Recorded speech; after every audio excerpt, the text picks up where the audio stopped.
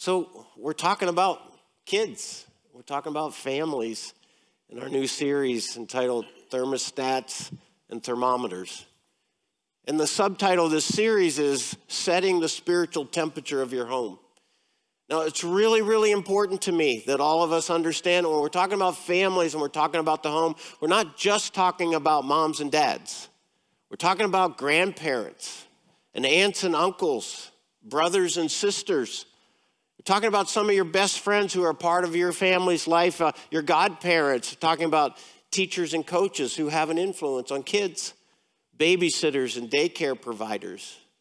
We all have the opportunity to have an influence and make an input in the lives of the children in our lives, whether they're young or whether they're adults. We can have an influence. So last week, as we started this series, we introduced this idea of leadership as influence. And, I get razzed quite a bit around here about being able to finish my messages on time.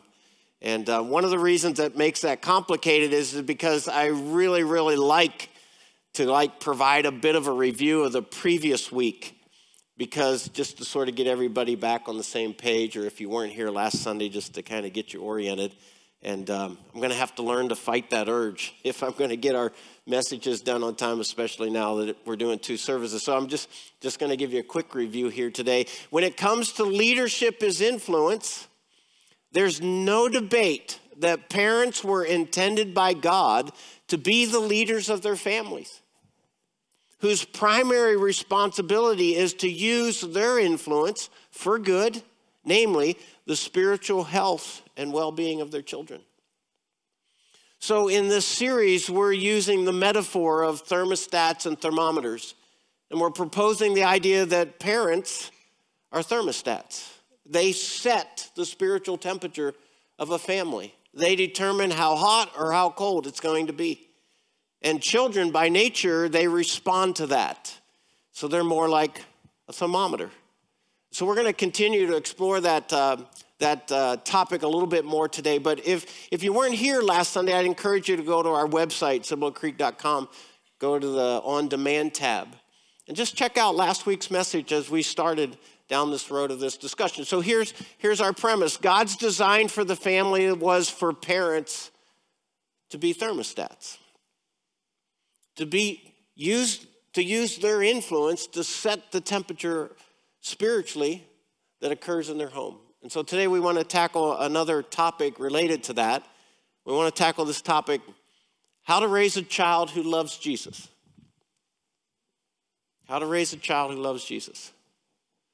Now, I get a little nervous when I make a statement like that, because I'm not really sure I can deliver quite what that seems to anticipate.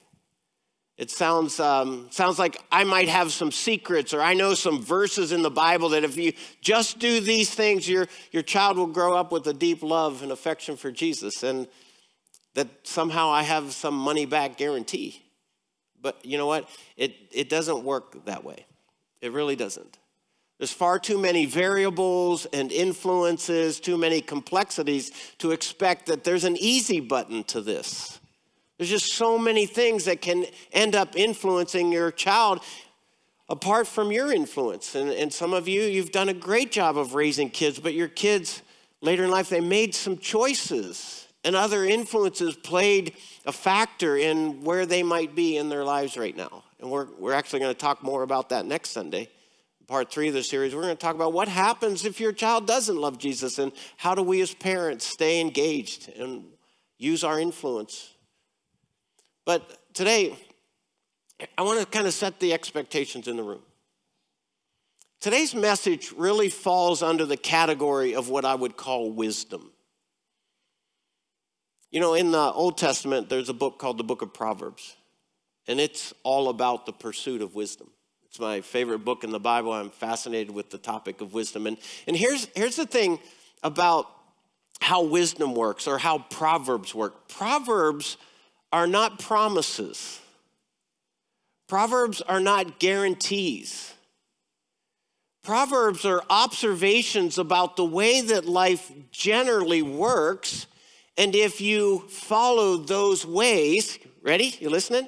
you'll increase the likelihood of success or prosperity in your endeavors. Did you get that?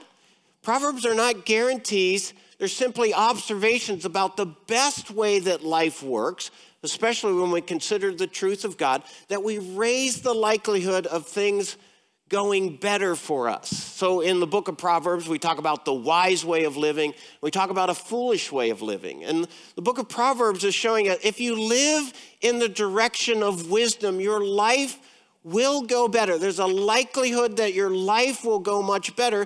But if you live your life on the path of foolishness, you can be assured that your life is going to be full of turmoil and complications and backwash and pain. And so really the appeal of the book of Proverbs is make a good choice to pursue the way of wisdom. So wisdom is not guarantees. It's about greater probabilities. Does that make sense? So one of the ways that we could think about this is in terms of finances, just by way of illustration. There's wise ways to handle your finances, and there's foolish ways to handle your finances. So we could talk about like things like working hard at a job and being honest in the work that you do. You could talk about saving some of the money that you make rather than spending it all, setting aside some for the future. We can talk about the wisdom of putting your money in those places, those tools, those vehicles, where your money might work for you and earn interest over time. We can talk about patience and consistency, and we can talk about fighting the urge to want something right away, but saving toward it in order to acquire it when you have the finances. We can talk about setting aside something for the future, knowing that you will not be able to work all of your life. That's a wise path. A foolish path is to ignore that. Foolish path is to be lazy. Foolish path is to do dishonest things in your work and risk getting caught and having to pay fines or even maybe spend time in jail. Foolish things is like racking up so much debt on a credit card that there's just never enough money each month, or putting them in places that are kind of get-rich schemes and it's, too good to be true, and you find out later that it was in fact too good to be true. Living well beyond your means. Those are foolish ways of living, and your finances will not, in fact, provide for your needs in the way that they can when you pursue a foolish path. Does that make sense? Okay, so we're talking about raising kids. What I'm suggesting to you today is that there's some wise ways to go about nurturing the heart of a child to grow up to love Jesus. And then there's some foolish ways, and you can just ignore some of what I might be proposing today. So today I want to offer you 5 recommendations. 5 recommendations on how you might increase the likelihood of your child growing up with a love for Jesus. Anybody interested? Okay. Now, the fact that I'm covering 5 means that we're going to have to go through them rather quickly. But I like that. I have the option that if we only get through 3 of them, I can still end on time and maybe share the other 2 with you at another occasion. All right, ready? So, Jesus made this statement, one of the last statements he made to his disciples. He said, "All authority in heaven and earth has been given to me." This is after his resurrection. If somebody comes back from the dead, you probably give him that kind of authority. Therefore, here's what his instructions to the disciples. Go, make other disciples, other apprentices of faith. Do this across the world, of all nations. You're going to start with people who don't follow Jesus. You're going to invite them to follow Jesus. The public declaration of that is you're going to baptize them in the name of the Father, the Son, and the Holy Spirit. And then here's what I want you to do with these people that you lead to faith in Jesus. I want you to teach them. I want you to be a mentor in their life. I want you to teach them to obey everything that I commanded you. As Jesus looks back at 3 years of influence in the lives of the disciples, he says, now I want you to pass it on to others that you'll influence for me. So I want you to talk about loving your neighbor, praying for your enemies, not being judgmental, being patient and kind. I want you to do unto others as you would have them to do. Help other people understand that. And surely I'm with you always to the very end of the age. So this is where we get the idea of discipleship. One believer having influence in another believer, preferably a young believer, and helping them to grow in their faith by them becoming familiar with the instructions and the commands of Jesus. So it's interesting, later in the New Testament, the Apostle Paul writes a letter to the first century church, and he's talking to parents, and he's basically talking about this very same concept. He says, parents, don't exasperate your children. Don't frustrate them by making the demands so high and so hard that you end up frustrating this child who's trying to learn the ways of life from you. Do not exasperate your children. Instead, bring them up in the nurture and the admonition of the Lord. This is discipleship, helping children understand the way of Jesus. So in many ways, Christian parenting is discipleship. It says, bring them up in the nurture and admonition of the Lord. These are two specific Greek words, and they have a meaning to them. And so Paul's saying this, parents, I want you to parent with an atmosphere of love and compassion, encouragement, and support. I want you to create an environment in the lives of your children that's encouraging to them to learn the ways of Christ. And then I also want you to teach them the admonitions of the Lord. This is parents with instruction, with guidance, with correction, and at times with discipline, helping them understand the very serious nature of what it is to be a follower of Christ. And he says, I want you to bring them up in the nurture and the admonition of the Lord. You see, folks, this is far more than just teaching your children the basic expressions of manners and responsibility and good behavior. His instructions are very specific. I want you to encourage and teach your children the ways of Jesus. So that there's parenting. This is the general, development of a child. And then there's Christian parenting. This is a parent who assumes the responsibility given to them by God by entrusting children to their care to teach them the ways of Jesus. This is, in essence, discipleship. Parents are disciplers of their children. So, to get started on the recommendations I have for you today about how you might disciple a love for Jesus in the life of your children, I want to begin with a question. You ready? That didn't sound very convincing. You say, well, let me see the question first.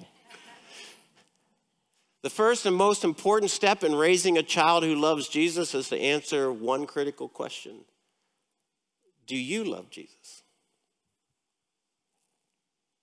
Because it's going to be really hard for you to influence your child in the direction of loving Jesus if you're not setting an example or providing an illustration of what that even looks like. It's one of the first rules of leadership. You can't take somebody a place where you've never been. I can never say enough how absolutely critical it is for parents to set an example for what it is that they want their children to become, because your children are learning almost everything from you. If you want your children to grow up loving Jesus, then you have to model for them what it is to be a person who loves Jesus. I want you to think about it. The first step to influencing your child toward a deep love for Jesus is to model for them what a deep love for Jesus looks like. All right, now think about it. A child conceived, spends 9 months taking shape inside of his mother's womb. And then he's born. She's born. He or she is a completely blank slate. They have absolutely no information, no facts, no figures, nothing that shapes the person that they will become. Now, there's the hardwiring that God creates into all human beings. They have the potential to learn. They have the potential to grow. They have the potential to become. But when they are born, they are completely blank slates. Who is it that's going to have the most influence on filling in all of that open space? Well, in the first most formative years of a child's life, it's their parents and their family. It's their mother and their father and their grandparents and their aunts and uncles. Later, as the child starts to develop some independence and starts moving out into the world, other people will have influence. And this is particularly true in the eras of junior high and high school. But by that point, the most formative years in a child's life is like the ages of like 3 to 12. And who has the majority of influence during those years? It's you as parents. So if your child is going to learn the basics of what it means to love Jesus, you're going to be the one who sets the example for that and provides the information that will influence them in that direction. Does that make sense? So we want to begin there. That the way that you increase the likelihood of your child growing up to love Jesus is that they find the models of their mother, their father, their grandparents, their aunts and uncles, the other influential people in their life, setting the example of somebody who will love Jesus. So I can't emphasize enough. I'll keep saying it again and again. Parents, set the example for who their children will become. So, let's talk about a second one. You ready? Make it about a relationship with Jesus, not a religion about him. If you want to increase the likelihood of your child growing up to love Jesus, don't make it about a religion. Because I'll just tell you, religion is rules and rituals, it's obligations and observations or observances. And I'll just tell you, and probably most of you know, religion is boring, it's empty, it's life-stealing, it's exhausting, and it's deceptive. And you know what's really sad is most adults will settle for a religion because it requires the least from them. But children won't. Children, in their innocence and their honesty, they're the first ones to go, boring. When they become junior high and senior hires, they're the first ones saying, this is so irrelevant to my life. It doesn't help me because religion doesn't really tend to life. It just manufactures these hoops that you jump through, these boxes that you check, these things that you do, and they don't really help with your life. Religion is the best way to discourage your child from knowing what it is to have a relationship with Jesus, especially when it's forced on them by parents who are satisfied with it.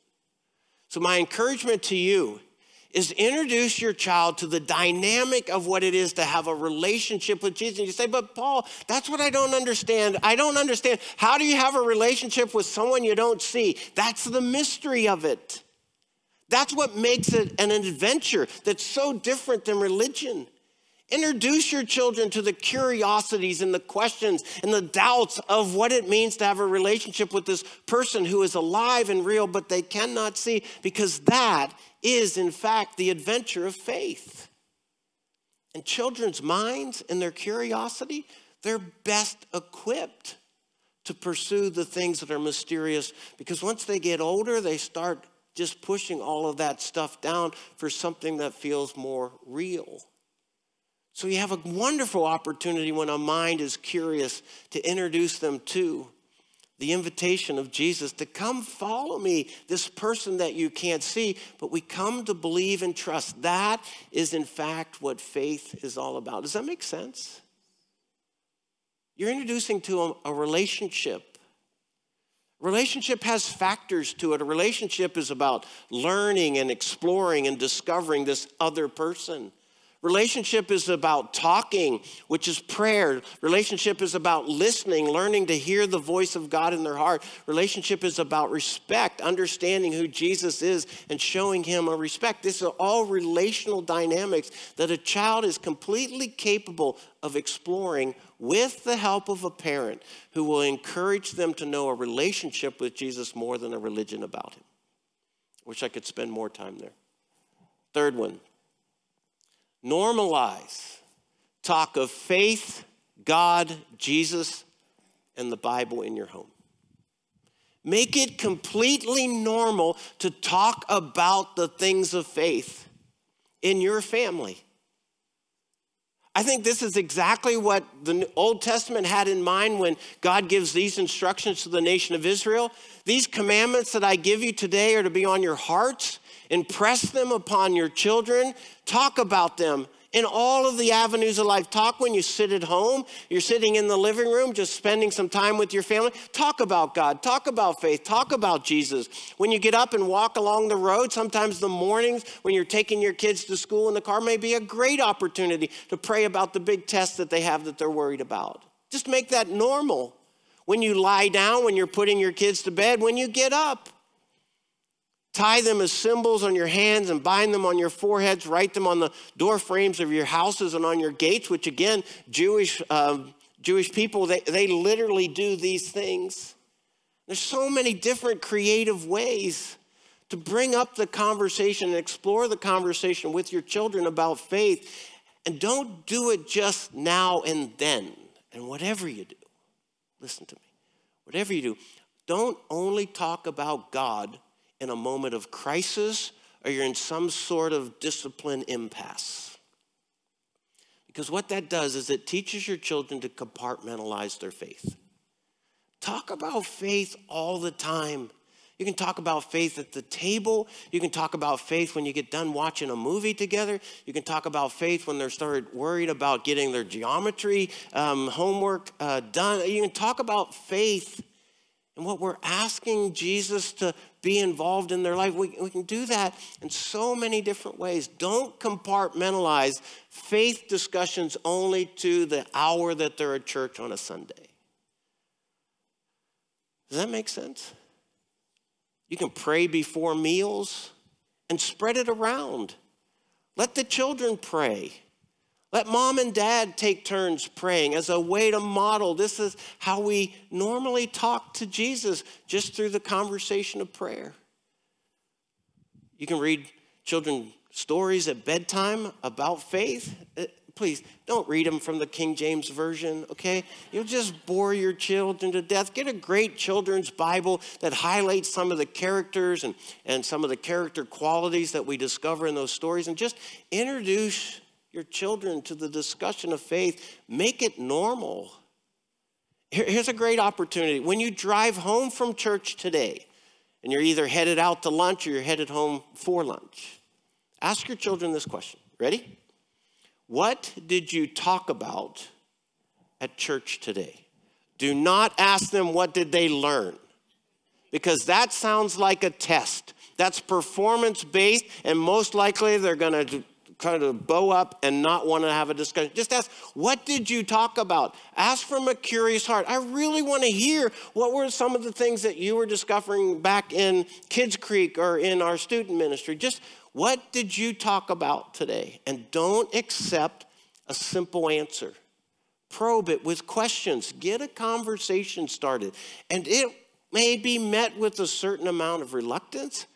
Just be persistent. We're trying to do it consistently enough to where it becomes completely normal to have these sorts of discussions. And then you share with them what you talked about in your class, like here. And they'll ask you, did you do a craft? Did you get a snack? And you can say, no, that's why Kids Creek is so much better. But you can talk about, what did we talk about? And maybe you'll bring this up. We're going to talk about our family being more comfortable talking about God and Jesus and the Bible and the things that we're learning about our faith as a way to generate the discussion. Now, folks, this may be awkward and uncomfortable initially if you're not in the practice of doing it. But there's no better time to start. And what we find in all arenas of life, the more consistently we do something, the more comfortable it becomes. So if you're not in the practice of praying with your family before a meal, or reading stories to them from the Bible before they go to bed, or talking about their relationship with Jesus in regards to a test that's coming up at school, start doing that and doing it frequently enough to where your children become familiar with it, and we normalize that in your home. Does that make sense? All right, let's go to the next one. Do everything you can to nurture a love for the church as a community of faith. I'm not talking about a place where we go and do religious things. I'm talking about the church as it was originally created. The church was not a place that you went to. The church is something that you are. It's not stained glass and steeples and pews and pulpits. The church, in its original design by Jesus, was to be a community of men and women of all shapes and sizes, of all different ages, of all different races, of all different life experiences, sharing together the journey of following Jesus. That's what a church is. Give your children that. Do everything you can to nurture a love for the church as a community of faith. You know, I grew up in a very conservative Baptist church. And my parents and I, we've had this discussion before. Most of what I experienced was religious in nature. And I thought it was boring and incredibly irrelevant. But the greatest gift that I have in the experience of growing up in the church that I did is the community of men and women and peers who created an environment for me to grow and prosper, not only as a Christian, but as a person. There were some men who taught Sunday school class that knew me and I knew them. And they liked me and I liked them. And I felt like I was somebody in the community of faith that sometimes I didn't feel in other places. And so I grew to love the church, not because of necessarily something that I was learning there, but because there was a community of men and women that were like grandparents and aunts and uncles to me in my spiritual journey. And I think that is the greatest gift that you can give to your child when it comes to the church.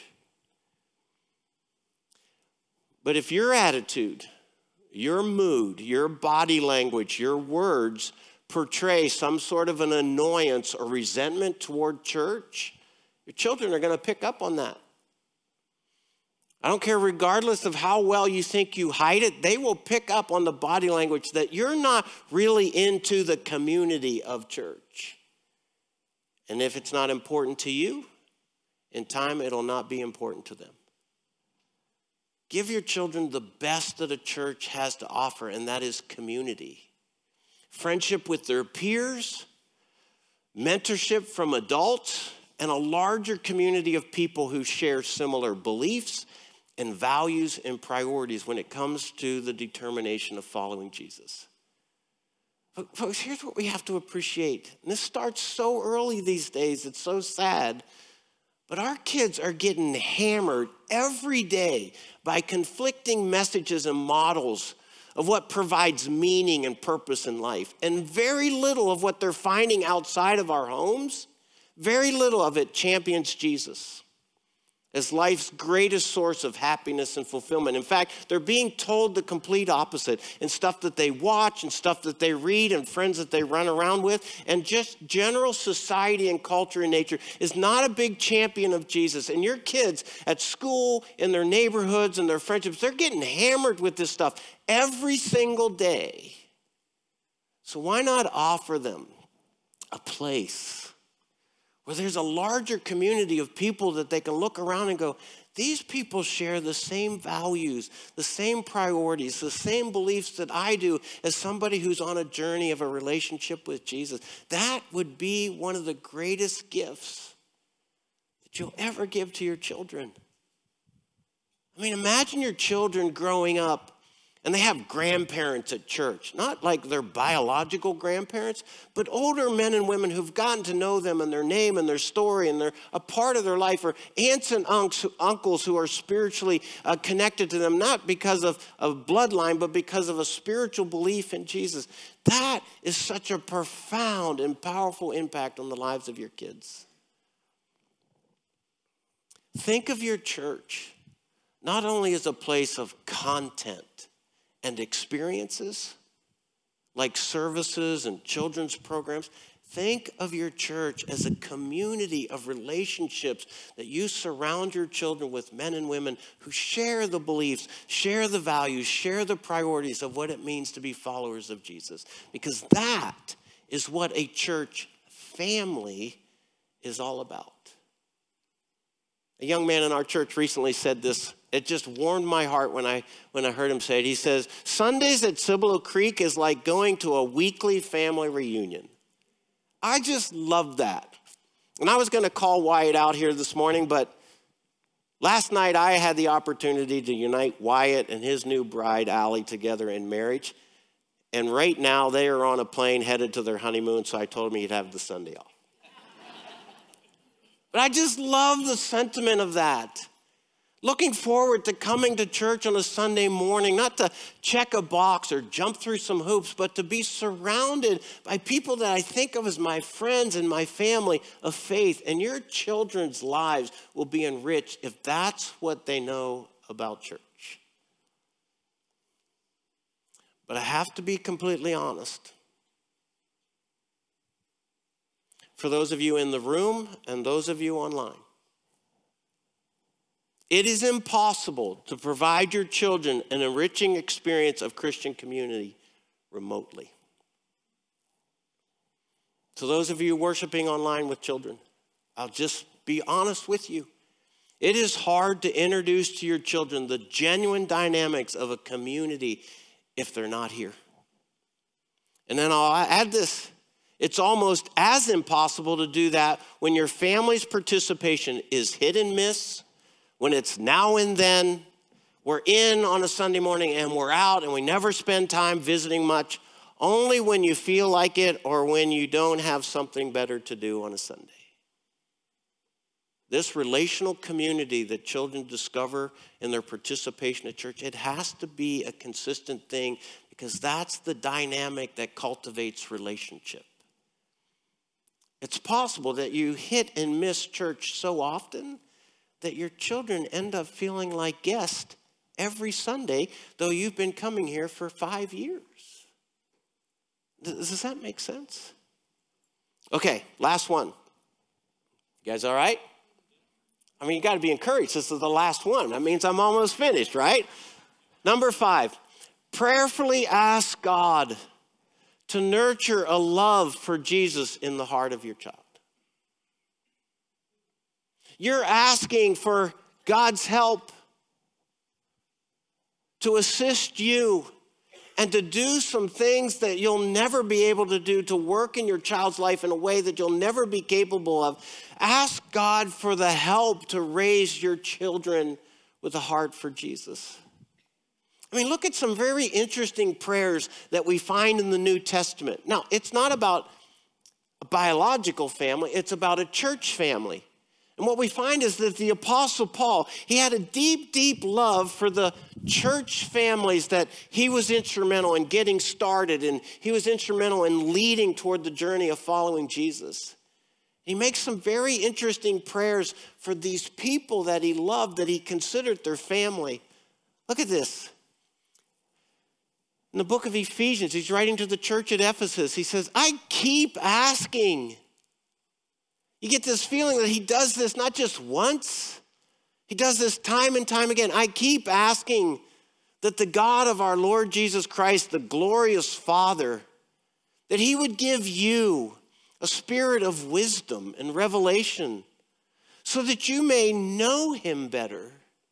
This is the Apostle Paul praying for people that he loved, that they would come to know Jesus better.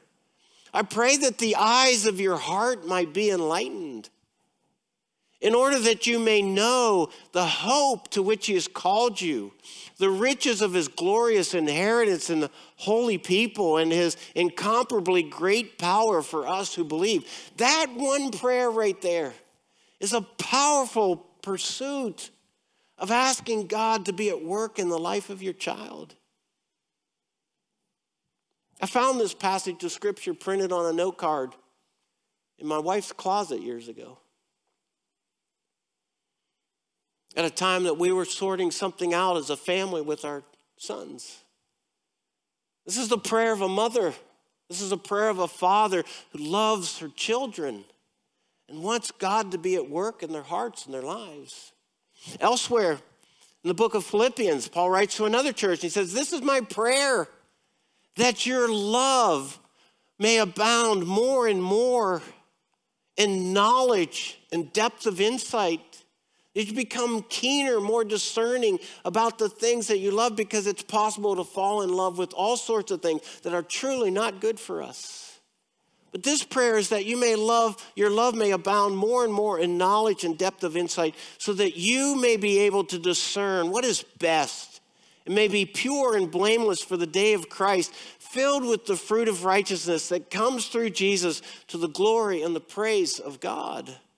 That is a prayer that a parent can pray for their children every single day, consistently making that investment in the understanding that I need God's help for what will happen in the life of my child's relationship with Jesus.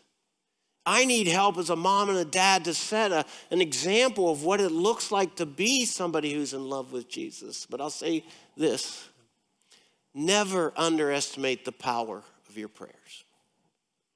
Regularly beseeching your Heavenly Father to be at work in the heart of your child.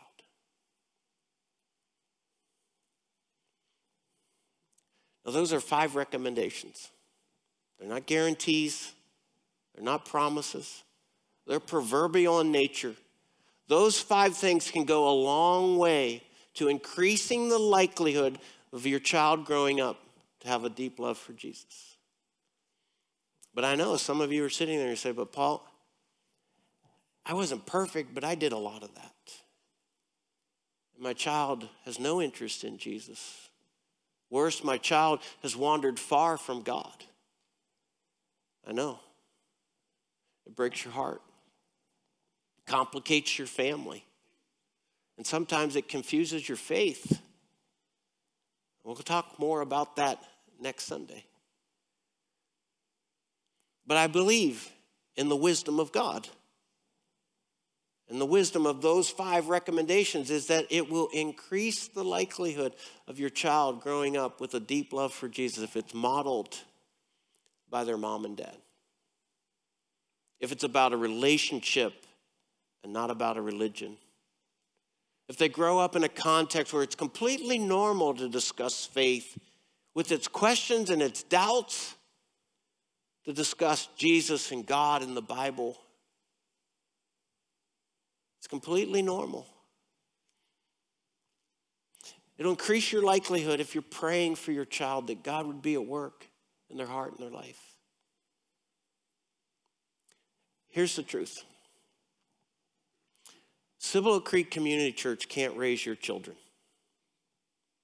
We can't raise your grandchildren.